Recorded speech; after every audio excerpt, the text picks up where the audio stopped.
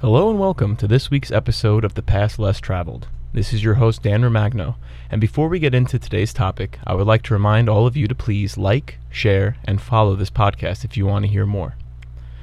I would also like to shout out my good friend John, who revamped the intro and outro music for this podcast, which you will be hearing shortly. A little fun fact about the melody I use, it is actually the first song in recorded history. The tune is called Hurrian Hymn No. 6 and is believed by historians to have been written circa 1400 BCE by the ancient Sumerians in cuneiform. Today we will be discussing one of the most profound leaders of the American Revolution, a Harvard-educated man who began his career as a lawyer, intelligent, patriotic, opinionated, and considered by most to be rather prickly. This founding father became a critic of Great Britain's authority in colonial America and viewed the British imposition of high taxes and tariffs as a tool of oppression. During the 1770s, he was a delegate to the Continental Congress, and in 1780s, he went on to serve as a diplomat in Europe and helped negotiate the Treaty of Paris in 1783, which officially ended the American Revolutionary War. From 1789 to 1797, he was America's first vice president. He then served a term as the nation's second president. His letters to his wife left behind a vivid portrait of his time among the founding fathers. This is the man who, above all else, continuously stood up for what was right. And this is his story of adversity, bloodshed, and love. This is the story of John Adams.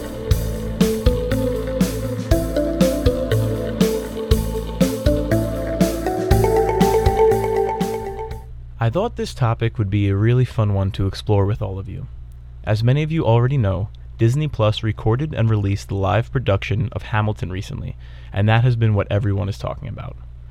I am a huge fan of musicals, and Hamilton instantly topped my list.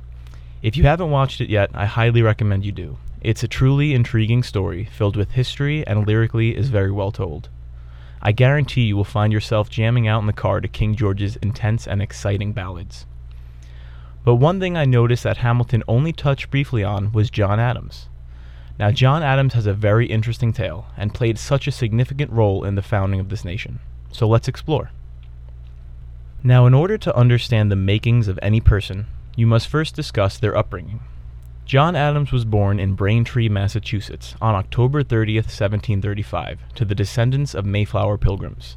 John Adams was the eldest son of John and Susanna Boylston Adams.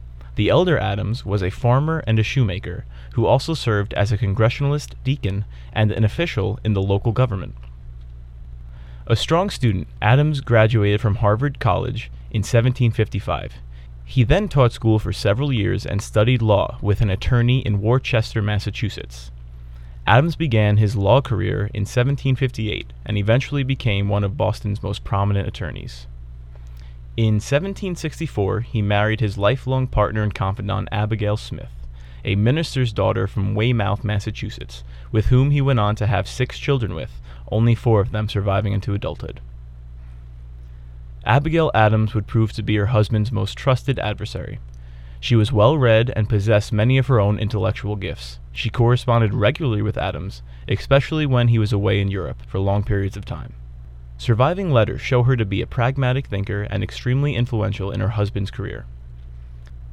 During the 1760s, Adams began to challenge Great Britain's authority in colonial America. He came to view the British imposition of high taxes and tariffs as a tool of oppression, and he no longer believed that the government in England had the colonists' best interest in mind. He was a critic of the Stamp Act in 1765, in which the British levied tax on legal documents, newspapers, and playing cards in the North American colonies. Adams also spoke out about the Townshend Act of 1767, which levied tariffs on goods such as paper, glass, and tea that were imported to America. Despite this objection to what he thought was unfair taxation by the British, Adams, a principled man, represented the British soldiers accused of murder in the Boston Massacre of March 1770. Adams wanted to ensure that the soldiers, who were charged with firing into an unruly crowd of civilians in Boston and killing 5 people, received a fair trial. Tensions ran high in Boston in early 1770. More than 2,000 British infantry occupied the city of 16,000 colonists and tried to enforce Britain's tax laws. American colonists rebelled against the taxes they found repressive, rallying around the cry, "No taxation without representation." Skirmishes between the colonists and soldiers were increasingly common at this time. To protest taxes, patriots often vandalized stores selling British goods and intimidated store merchants and their customers. On the frigid, snowy evening of March 5, 1770, Private Hugh White was the only soldier guarding the king's money stored inside the customs house on King Street. It wasn't long before angry colonists joined him and insulted him and threatened violence. The violence escalated, and the colonists struck the soldiers with clubs and sticks.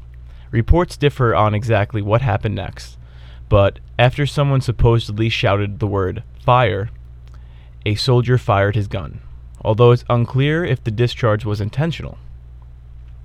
Once the first shot rang out, the soldiers opened fire, killing 5 colonists, including Crispus Attucks, a local dock worker of mixed racial heritage, and wounding 6. Among the other casualties of Boston Massacre was Samuel Gray, a rope maker who was left with a hole the size of a fist in his head. Sailor James Caldwell was hit twice before dying, and Samuel Maverick and Patrick Carr were mortally wounded. Within hours, General Preston and his soldiers were arrested and jailed, and the propaganda machine was in full force on both sides of the conflict. Preston wrote his version of the events from his jail cell for publication, while Sons of Liberty leaders such as John Hancock and Samuel Adams incited colonists to keep fighting the British. It took 7 months to arraign Preston and the other soldiers involved in the Boston Massacre and bring them to trial. John Adams was selected to defend the British troops. Adams was no fan of the British, but wanted Preston and his men to receive a fair trial. This really put Adams on the map and played a major role in Adams reaching the political heights that he did. Adams was able to put his disdain for the British aside to provide them with fair representation, something the American colonists yearned for from the British Empire. In 1774, Adams attended the First Continental Congress in Philadelphia as a Massachusetts delegate. The Continental Congress served as the government of the 13 American colonies and later the United States from 1774 to 1789. In 1775, as a delegate to the Second Continental Congress, Adams nominated George Washington to serve as commander of the colonial forces in the American Revolutionary War, which had just begun. As a congressional delegate, Adams would later nominate Thomas Jefferson to draft the Declaration of Independence, which Adams would go on to sign along his second cousin, Samuel Adams. In 1778, Adams was sent to Paris, France, to secure aid for the colonists' cause. The following year, he returned to America and worked as the principal farmer in the Massachusetts Constitution. By the early 1780s, Adams was in Europe again, serving in a diplomatic capacity. In 1783, he, along with John Jay and Benjamin Franklin, helped negotiate the Treaty of Paris, which officially ended hostilities between America and Britain. Franklin had served as the American minister to France since 1776. And while Adams often felt that he worked harder than Franklin, it was the older man's charm that opened diplomatic doors for his blunter, more combative colleague, Adams. Adams remained in Europe after the war and served as the United States' first ambassador to Britain from 1785 to 1788.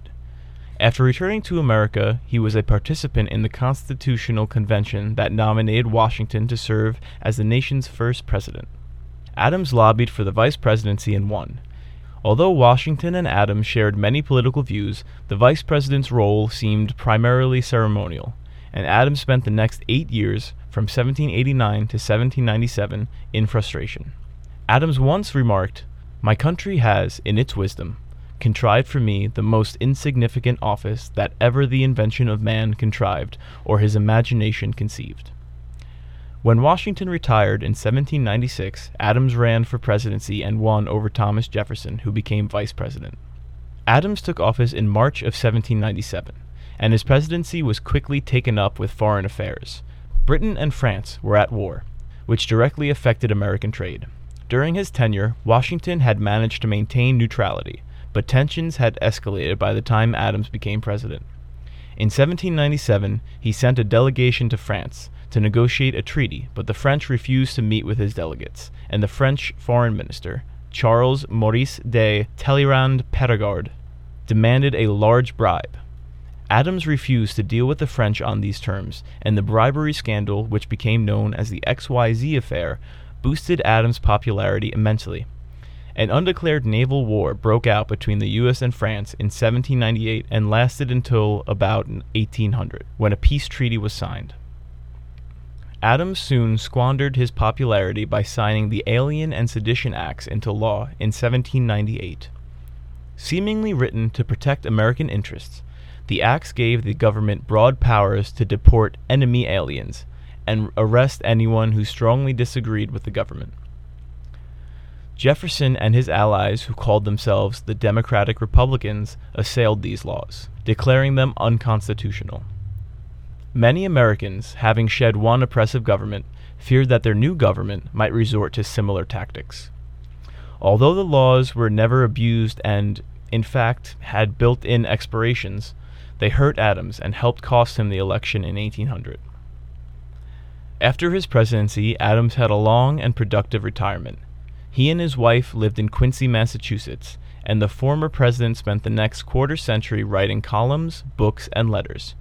In 1812, he was encouraged to begin exchanging letters with his old rival Thomas Jefferson, and their multitude of correspondence lasted the rest of their lives.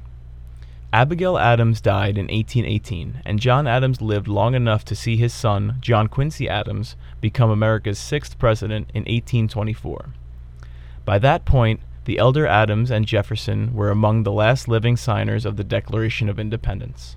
On July 4, 1826, the Declaration's 50th anniversary, the 90-year-old founding father uttered his last words. Thomas Jefferson still survives. He died later that day. What Adams did not know was that earlier that morning in Monticello, Jefferson, too, had passed away.